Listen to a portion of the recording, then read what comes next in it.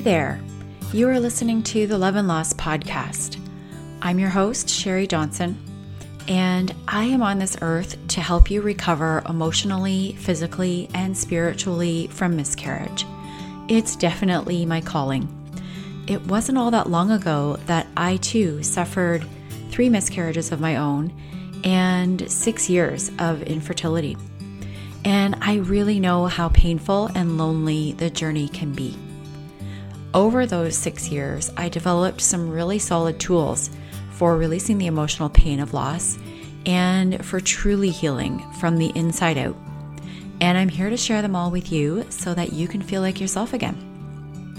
So if you've had a miscarriage or experienced the loss that infertility brings, because there is a loss there too, you are in the right place. And I'm so grateful that you're taking the first step toward healing by joining me today.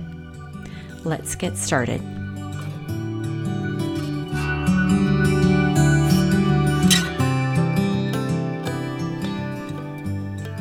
So today I'm doing something that I've been a little bit afraid to do. I'm going to tell you the story of my first miscarriage. Some of you might have heard this before if you've been over on the Managing Miscarriage podcast, but I haven't told it in quite as much detail as I'm going to tell here today. And what I want to layer in is some of the lessons that I learned throughout my story. And there's a couple of reasons why I want to tell it again. First of all, you might not have heard it, and it's really healing for people to hear the stories. Number 2, it's also healing for me to tell it. So even though it's been quite a number of years since I had my first miscarriage, I still carry some of that pain deep down inside, and it tends to get released when I retell.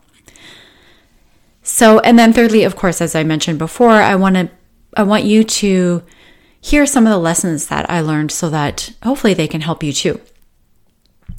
So before I dive into the story, I want to just make sure that you are prepared. This may be triggering for you. I am going to get into a lot of detail, and some of it's pretty descriptive. So if you're not quite ready for this, I would encourage you to just stop and maybe listen to it at another time when you're a little bit more prepared.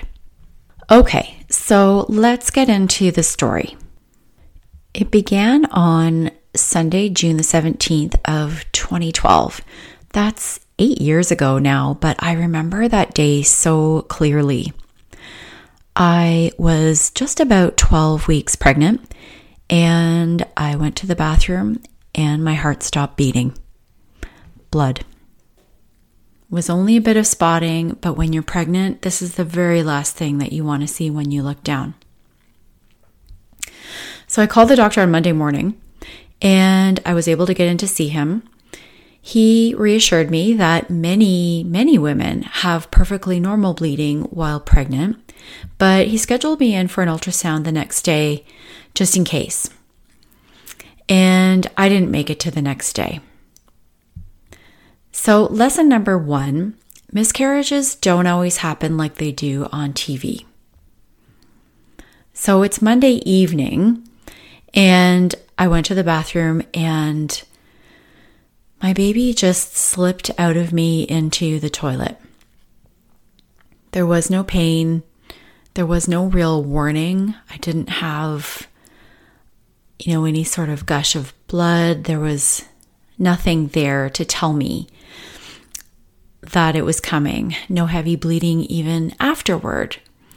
It was so unlike any miscarriage I had seen on TV that I wasn't even really sure what had happened. I just kind of stood there frozen, looking at what appeared to be a blood clot the size of a lipstick. I was horrified. I was stunned.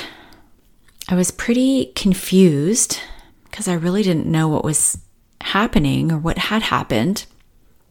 And if I want to be completely honest with you, I felt a tiny bit revolted. And I feel so much shame around that. I've never actually admitted that to anyone, but I was just a little bit revolted by what I saw and what had come out of me. I didn't know what to do. I wasn't even sure exactly what I was seeing in the toilet, if it was just a blood clot. That's what I was hoping. And maybe perhaps I was denying what I really truly knew in my heart. But I didn't know what to do. Should I try to get it out? Should I take that tissue with me to the hospital? What should I do with it? Or should I flush? What was I supposed to do? So I flushed. And I would later realize that that moment would stay with me for the rest of my life. I will never forget that moment. Lesson number 2. We all feel guilty after miscarriage for something. For me, it was for feeling that revulsion. It was because I flushed. I felt like I didn't honor my baby, that I didn't bury him, do something for him.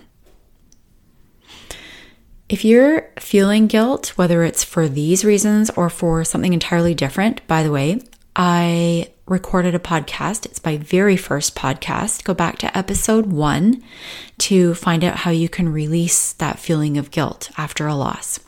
I'll post that in the show notes for you so you don't have to worry about trying to remember that, but it's number 1, so it might be easy to remember. So back to the story. So I called telehealth. They have this thing called telehealth in Ontario, and they suggested that I go to the hospital. It was the evening, so my doctor's office wasn't open yet. I sat in the emergency room for about 2 hours waiting for a doctor to do an ultrasound and tell me what had happened. And it was taking so long, and because I wasn't feeling any pain, any physical pain that is, I checked myself out. I just couldn't sit there anymore. And I figured I could just wait until my ultrasound that was scheduled for the next day. So my ultrasound was at 11 the next day, and I remember so clearly going to that ultrasound appointment and sitting in that waiting room with all these other women who were sitting there with their husbands, and they were pregnant and excited. And I was sitting there alone and feeling like I was pretty much sure that I wasn't pregnant. So the technician asked me how far along I was. And while I was in there, this is once I got into the room and she was doing the scan, and she said the words that I never forgot. She said, "I'm definitely not seeing a 12-week-old fetus." Until that moment, I still had a measure of hope in my heart. Even if my brain already knew, my heart was still hoping. That's lesson number 3. We will always deny the inevitable until we have proof. Our hearts cannot help but hope until they tell us that there is absolutely no hope. So I'm going to talk about that actually further on a future episode when I tell you about my third miscarriage. I'm going to talk to you more about this denial and the hope that goes along with it.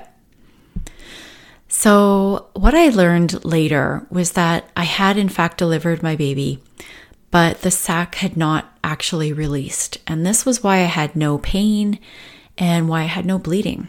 I had a missed miscarriage. I didn't even know that this could happen. Lesson number 4.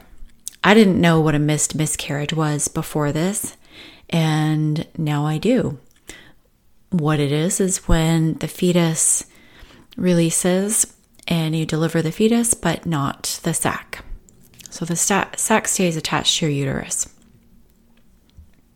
So what happened next? The doctor called me the day after my ultrasound, and he prescribed me a drug called misoprostol.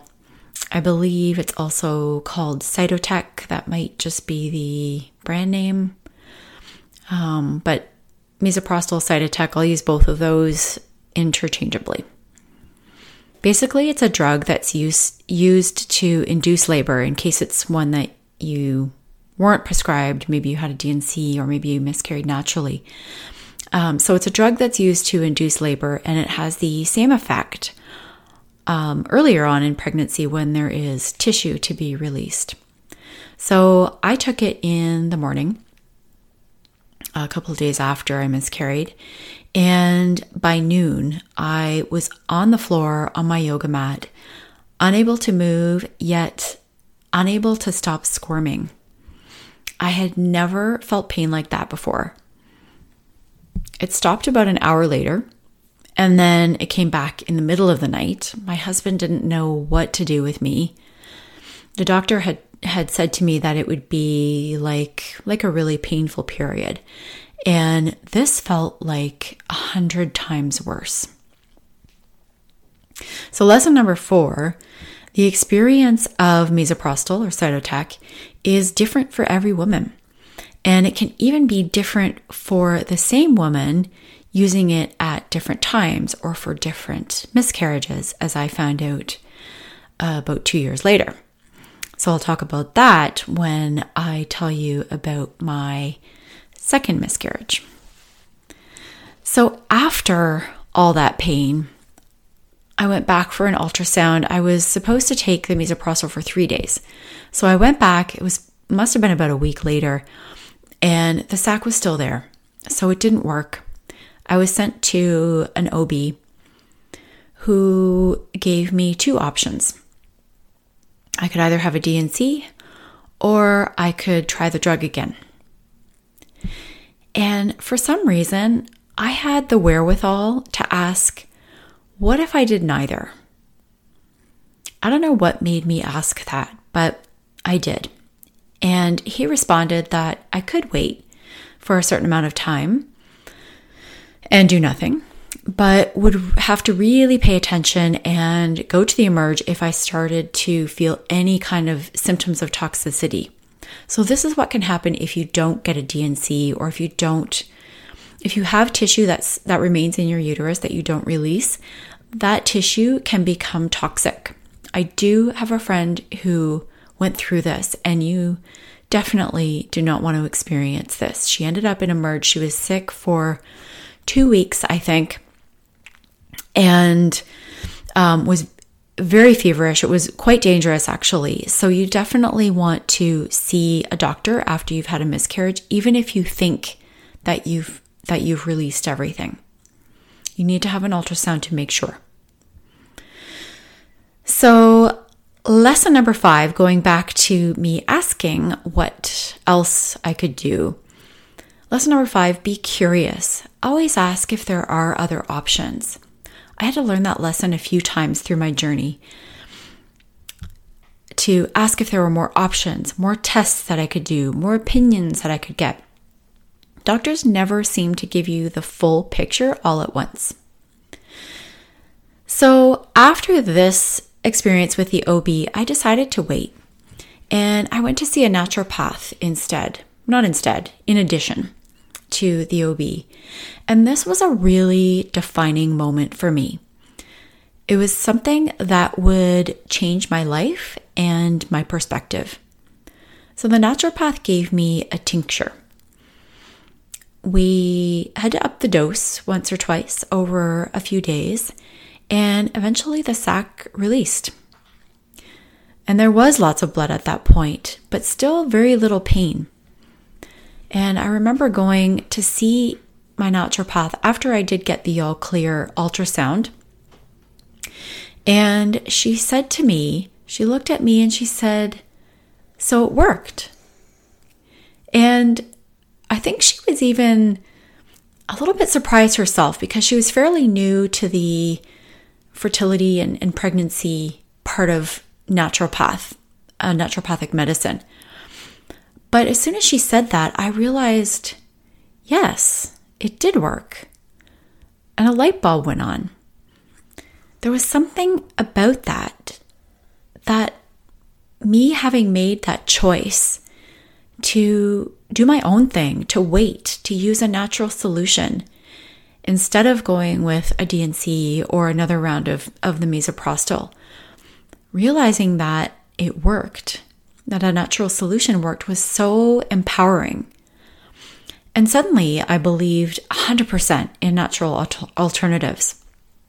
And from that point on, in my life, in every aspect of my life, I would always look for a natural alternative first, and I still do. And this would actually later lead to the start of my business. So it was really a life-changing moment. And that was something that I really wanted you to hear. So if you are still in the very beginning stages of a miscarriage and have to make that decision, know that you do have options. You can do a D&C, there's misoprostol, and there's waiting. So lesson number 6, be open to other alternatives. Be open to natural alternatives. You never know when something that will help will be presented to you. So we all get advice. There's people telling us, did you try this? Did you try that? And quite often we feel resistance to that. I certainly do. I still do. But I've tried to be a little more open to options that people present to me and listen to my gut. Is there, why am I resisting? Is it because this is really not the right option for me? Or is it because it's my ego telling myself that, no, you've heard enough advice, just, leave it to the doctors. Try to be open and listen to your gut, because there may be something there for you, some natural alternative or some alternative, natural or not, that might actually be the right thing for you. So that's as far as I'm going to go with my miscarriage number 1 story. I did leave out one piece that I'm going to tell you about next week. It warrants a whole episode on its own. So join me next week to find out more about that. Let's just recap quickly on the lessons that I learned through this experience, so that you can maybe take something away from those. So number 1, miscarriages don't always happen like they do on TV. Your miscarriage may be an entirely different experience, both physically and emotionally. I talked about this as well in my last episode, 10 Things I Wish I Knew When I Miscarried, if you want to hear more on that topic. So that's episode number 10. I'll link to that in the show notes as well. Lesson number 2, we all feel some sort of guilt after a loss. And for more on how to release guilt, listen to my very first episode. Number 3, we will deny a loss until we have full proof. We can't help but hope, even though we might know in our minds, our hearts will still hope. The 4th lesson, what a miscarriage is.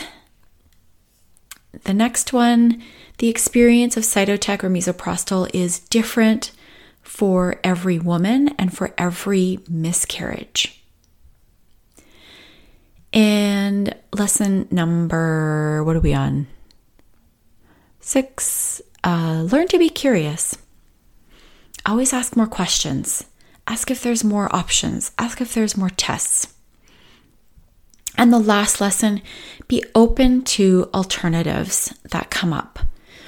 People always have advice, and while we tend to close off, we resist that advice, I encourage you to be open.